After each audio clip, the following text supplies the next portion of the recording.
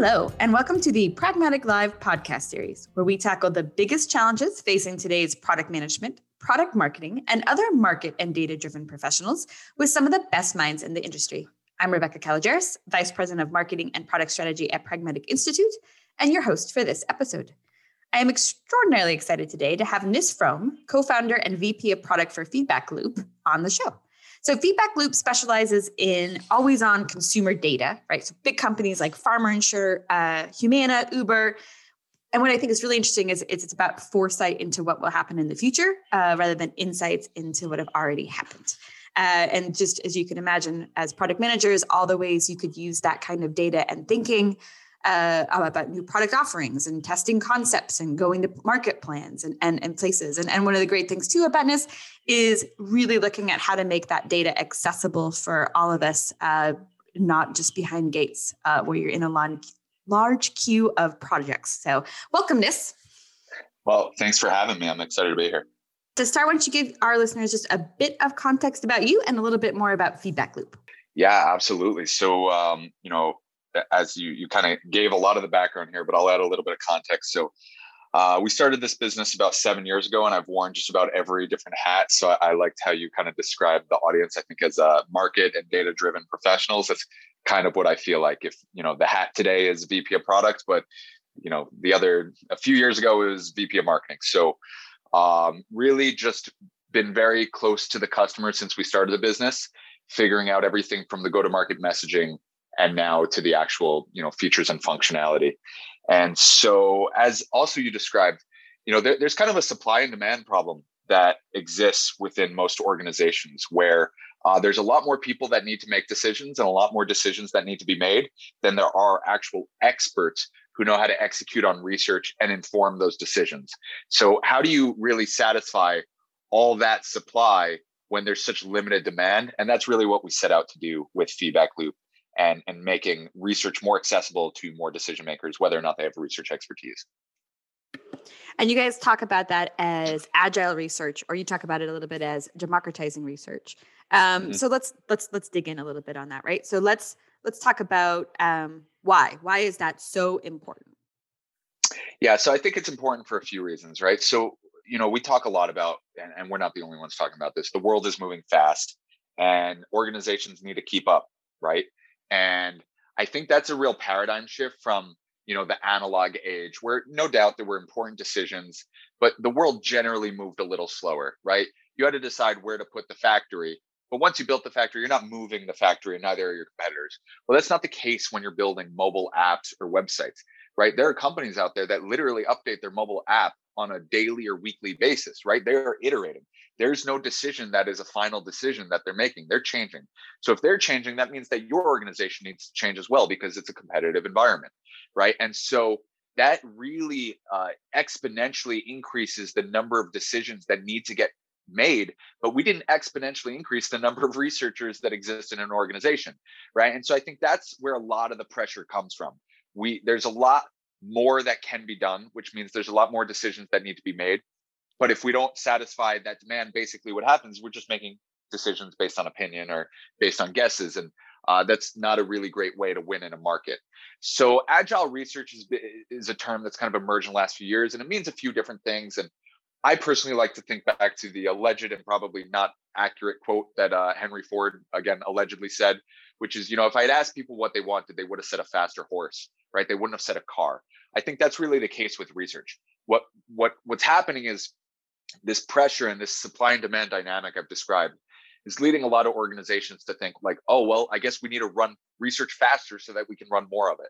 And that's certainly one approach. And it's an approach a lot of organizations take.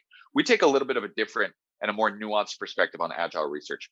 We think that doing research faster, one, can lead to a lot of quality problems, but two, also isn't really going to satisfy the amount of supply that's out there, because it's not like a 2 or 3x. It's more of, like I said before, exponential. It's a magnitude difference, right? So what we've said is, hey, wait a minute, let's take a look at all these questions all these decision makers throughout the business have, whether they're in product management or strategy or innovation.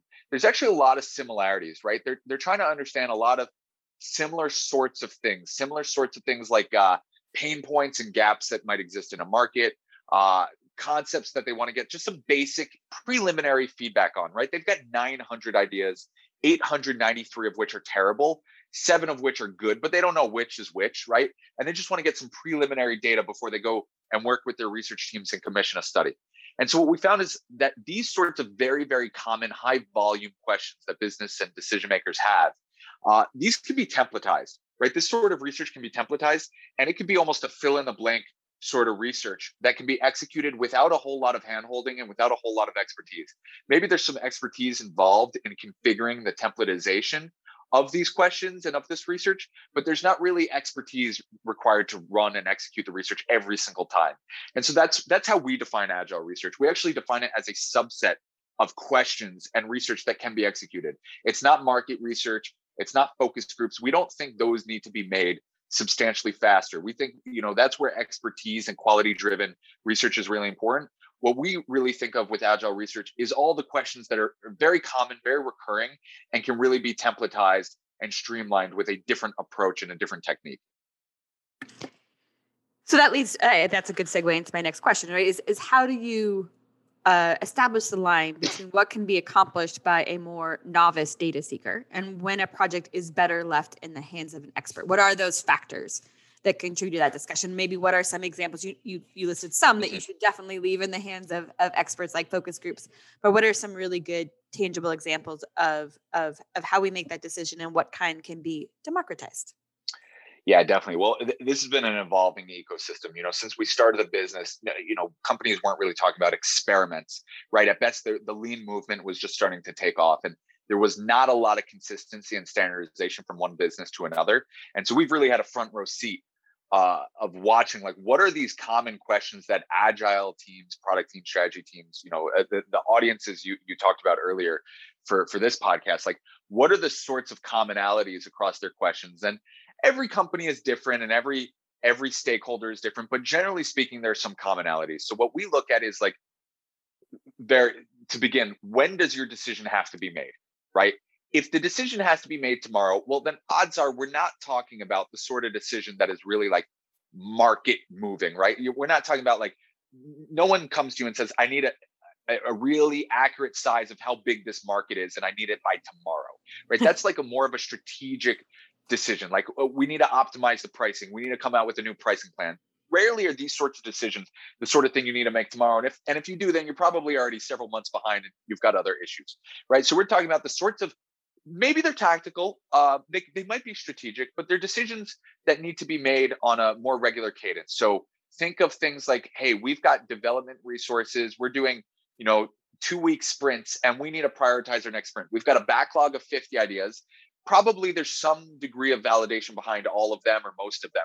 But whether, feature A comes before feature B, that's anyone's guess. And we need a real sense of how to prioritize those. Or we need to know, like, should we even partner with our research stakeholders to do discovery into this new product concept? Like, is there even like a semblance of a pain point there? Is there a market gap that exists? Like, we'd love to know in the next few days if this is something even worth having a conversation about. So that's really the major criteria, like the cadence of the decision, the turnaround time required. And then it's really like, the second is, can it be templatized? Like, is this a decision we have to make once per year? It only comes up, infrequently, or is it the sort of decision we have to make fairly frequently, where we can reuse a lot of the same sort of templated questions where we just have to fill in the blank? That's really the second criteria. So the first is, how quickly do you need it turned around? And the second is, how frequently is it the decision you're making? If it's a quick turnaround and a high frequency, odds are we can templatize it in our platform. And that's when we recommend agile research. And the inverse is true too. If you come into our platform at Feedback Loop and you start, trying to create the sort of studies that really require research expertise, we'll actually kick it out of our system and we'll kick it over to your research team that is typically also onboarded into our platform and say, hey, you might want to go talk to the stakeholder. It sounds like they might need a pricing study or to segment the market in a way that really requires a little bit more, hand holding. Well, that's interesting too, because I imagine that gives our research partners a lot more confidence in what we're doing over here when they know there's a kind of checks and balances. That's exactly the idea. And one of the reasons I think that they were looking for checks and balances, right? There is certain things about even quick studies that are fairly repetitive that you want to set up correctly in order to avoid things like bias. Bias Mhm. is a big problem in our surveys. And so how do you guys address that? What kind of biases are you look at? Is it built into the template? How do we address those concerns in this faster turnaround environment with people who maybe aren't research experts? Yeah, absolutely. Bias is a huge problem across the world, but in particular in research and product management. And so we take multiple approaches. There's a thought leadership approach, which really extends outside of using our platform. But the best way to mitigate bias is always to look at things from multiple perspectives, right? So we tell all of our customers, like, we should not be your silver bullet. Like, we should not be your only source of data. You need multiple sources of data that give you a 360-degree view. You don't want to go into product management with blinders on and one source of data. That's a very good way to fail, right? And so there's that kind of that kind of macro perspective. But then within the research, we see a lot of bias in both the beginning of scripting questions, but also toward the end with analyzing the data. You may have scripted everything the right way, but then you go and make a very biased decision based on a preconceived notion at the end. So something we try to do is make it so that you don't need to have research expertise to input tests or to analyze results. So what does that mean? That means that here's a common example. Many research platforms, you get the results, and the first thing you do is you export it as a CSV, and you go and create crosstabs, and you analyze every answer by every demographic and every other answer, and try to find kind of outliers in the data. Well, our platform automatically does all that for you and surfaces the insights. But not only that, it's looking at sentiment analysis on the text responses, so that if someone says, "Hey, everyone loves my idea," you could do a quick glance and just see, well, actually 60% were negative. So let's dig into that a little bit more before just taking things at face value. A lot of the dangers in research comes when we have what we call lossy data, right? Where you take this raw data, this customer feedback or consumer feedback, and then you go and turn it into a PowerPoint. The moment that happens, there's a lot of bias introduced into the headers and into what's prioritized and into what's highlighted, right? And we try to minimize the amount of expert or just individualized interpretation that has to happen.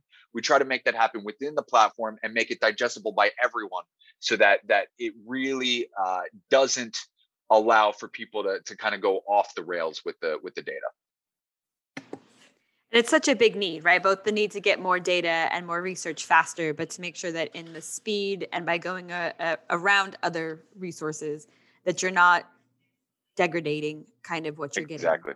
Yeah. Exactly. That's where we've seen a lot of the bias over the years. Is like, and researchers have complained about this for decades, right? They create these studies, and what they say is the product team went and made the decision they were going to make anyway, and that they cherry pick data, right? And so we really try to protect against cherry picking. And we have a number of ways to do that in the platform, where there's a lot of context behind the survey that's included, so that you understand why was it scripted this way, why are the questions written the way they're written, and you can get more of the narrative and the context, and you're not just looking at individual data points at any given time. That's really great too, because I know in my career, and I'm sure I'm not the only one on this listening. I know that sometimes when I bring data, it is like, oh, she probably cherry picked, even when you didn't. You're like, nope. But people also bring their bias in. So again, having this sort of structured approach to it could be great. Another place that I think we run into bias and also sometimes trouble in doing a particularly quick turnaround research is audience acquisition, right? How do I get in front of audience quickly? How do I not just keep asking the same 10 people for their opinion? Is that something that you address either in your system, or if not in your system, how would you help people kind of get that access to a wider market? Yeah, absolutely. So we exclusively run surveys against online panels, right? We don't manage our own panels. We integrate with a number of panel providers. So try to get diversity in sample, but these are definitely people. They are compensated for their time. They are online panels. They may or may not be our customers, right? Often they're a target audience. So it might be their current customers, it might be their aspirational customers, or what have you. And that's one of the reasons that we really recommend complementing our data and insights with other forms. Maybe it's, off the shelf sort of Gartner and Forrester reports, or maybe it's their own CRM and their own, analytical data, right? And so that's the approach we take. We really try to fill the gap for companies that want to get outside their bubble. Kind of like you said, there's only so many times you can inundate the same 10 customers in your beta group with another concept or to get feedback on something you're thinking about, right? And so we really strive to fill that gap of getting outside the bubble.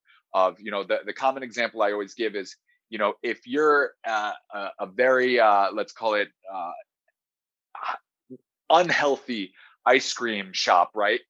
You could very reasonably say we are very customer driven. We get tons of feedback, and no customer wants healthy food, right? Like no one out there wants to be healthy. Well, it's like, yeah, because in the bubble you're in, all the people going to your shop probably aren't prioritizing, healthy food. So it's really important to get outside your bubble so that you're not missing bigger market trends and market opportunities. And that's where we try to fill the gap. So it's interesting because in prep for this podcast, I was talking to a couple of our product managers and we were discussing how fun this would be. And one of them brought up a topic that I think is really interesting and probably very relevant today, right? That the idea of in the digital age and the ability for all voices to be amplified has certainly led a sense that two opposing views have equal validity, and that the volume of the sort of assertion, the comment, is more important than the experience of the speaker. So how do you empower the democratization of data and research without abdicating the notion of expertise? Interesting. Yeah. So there's a few different things here. So one thing we've done over the years is invested much, much more heavily into the participant experience, the survey participant experience. Even just 7 years ago when we started the business, most surveys were taken on web. Well, that's changed dramatically, right? There are audiences that are only accessible both domestically and internationally via mobile, right? And so we've had to rebuild and re-engineer our entire participant experience to be mobile first, to make sure we can reach more audiences, more diverse populations than before. And that's something we're really proud of and something we released earlier this year and that we've worked really hard on. And I think we've done some cutting edge innovation in that space. Right. And we've seen it translate into just dramatically easier to reach populations. But that also it's been our mission statement from day one, right, is to empower more decision makers to make data-driven decisions, right, and not opinion-based decisions. But, we talk about this all the time as well. Like data doesn't make decisions, people make decisions, right? And we are only as successful as the people we enable to use the data to tell a story. So that means that we can't just give someone a chart, right? They have to be able to export it in whatever format. They have to be able to share it. They have to be able to comment and collaborate with other people. And sometimes it's consensus, sometimes it's alignment, sometimes it's, disagree and commit. But we have to make it so that more people can really participate and share their experiences. So one of the most common features in the platform is really people's ability to comment and interpret charts and get other perspectives on how, how they're looking at the data and how they're interpreting it. And so again, it's like at any individual scope, it's very biased, but when you really bring multiple people together, you get much more of that 360-degree perspective.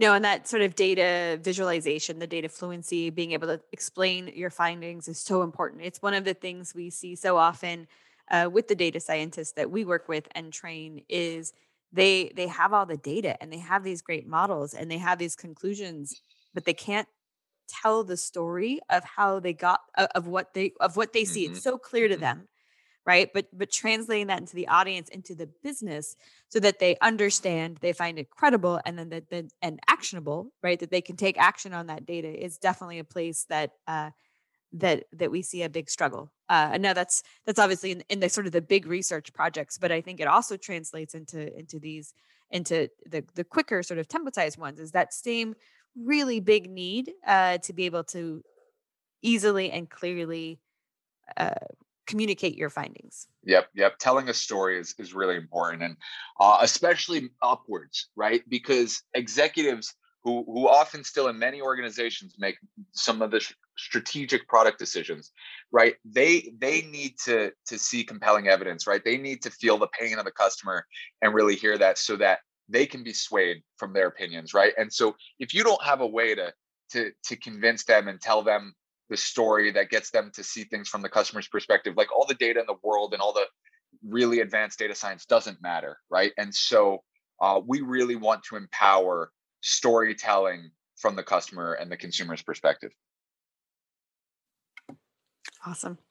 All right. Another question, maybe a little bit less about your product, but more about just sort of you and how you're managing your day-to-day pieces. But, as both a researcher, a product person, agile leader, you've likely experienced a similar issue that almost everyone here has when it comes to priority, which is how to balance long-term strategic projects with day-to-day new requests that can pull your attention, time, resources.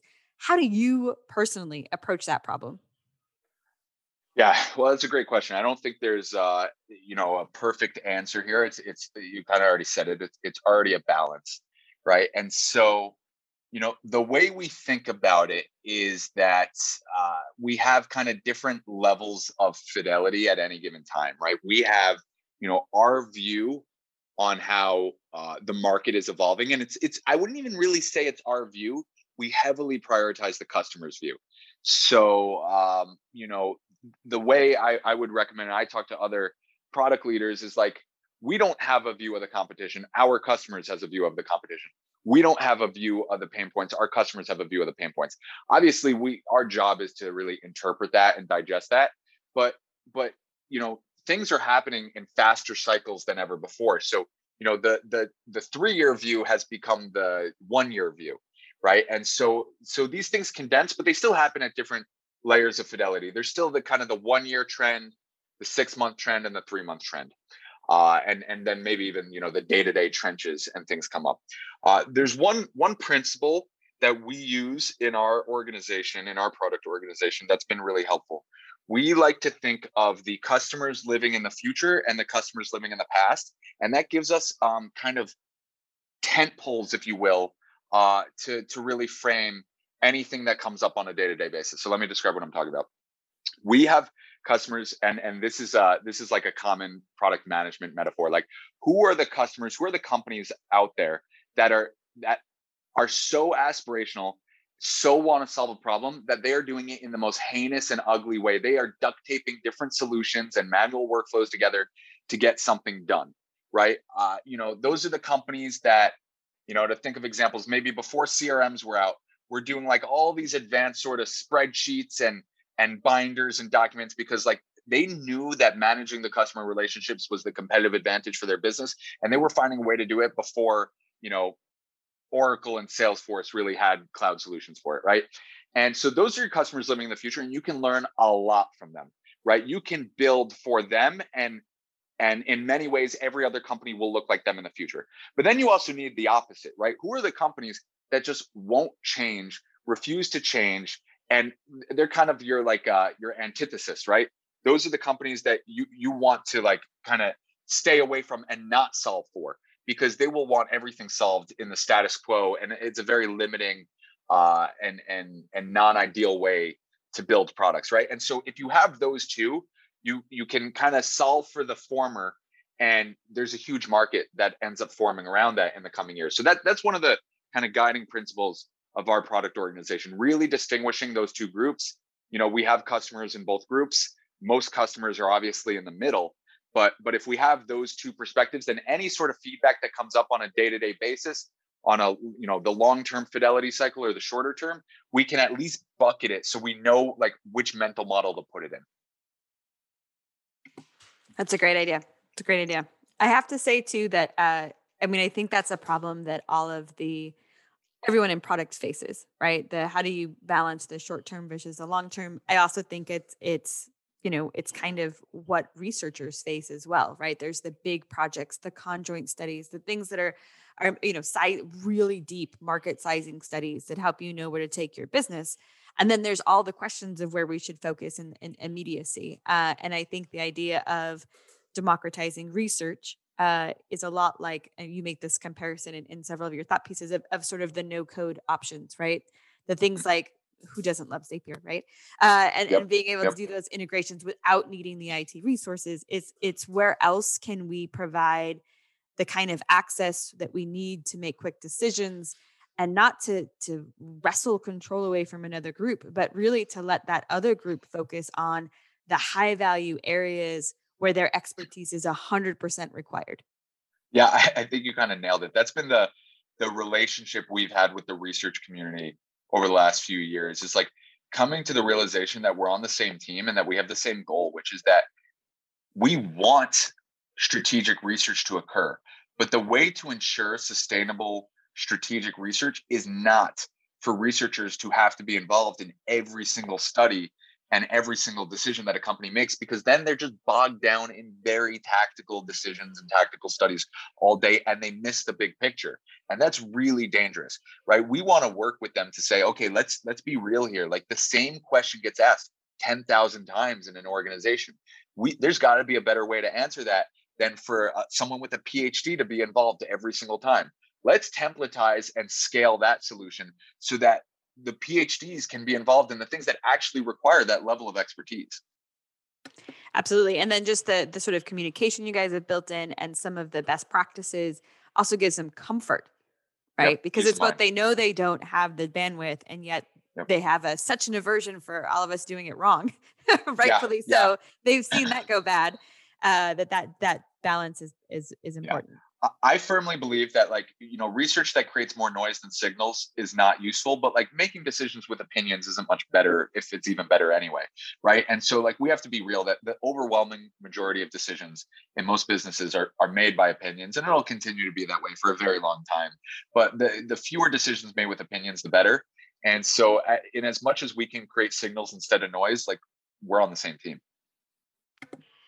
Awesome. All right. So we've talked about a ton of different things today. If you were going to get our listeners to do 2 things differently tomorrow based on what we talked about today, what would that be? That's a really good question. So I think, our motto within our organization, but, with across product management is really around experimentation, right? We need to change the language from what, it's not binary. It's not we democratize research or we don't democratize research, right? It always comes in phases. It always comes in experiments. It always comes in iterations, right? And so what is one way we can empower more people to make data-driven decisions? Perhaps we just begin with the product teams or the marketing teams or strategy teams where there's people with research backgrounds already. Maybe they're not currently in a research role, but at least they have some research expertise.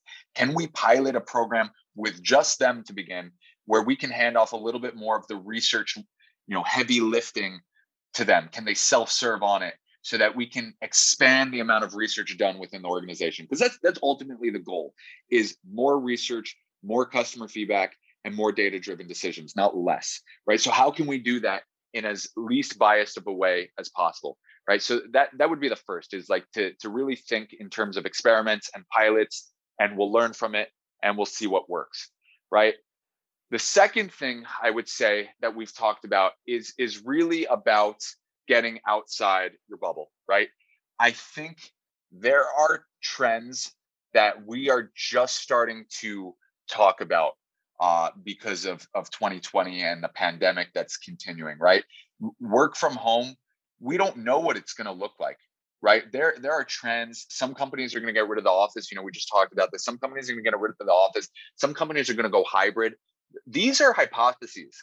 These things are not set in stone over the course of years. We don't know what's going to work and what's not going to work. And that's just in, the remote work future. There's a whole bunch of trends. Is telehealth here to stay, right? It's really important for companies to get outside the bubble and really start talking to people they don't normally talk to, asking questions that they haven't asked before, right? And thinking, is there a big opportunity or a big risk, a big threat that they aren't thinking about, right? And so I think it's going to be more important than ever to talk to more people and to get more perspectives, because things are going to change very, very quickly and unpredictably. Great advice, Nis. All right. Thank you so much for joining us today. It has been a pleasure speaking with you. Likewise.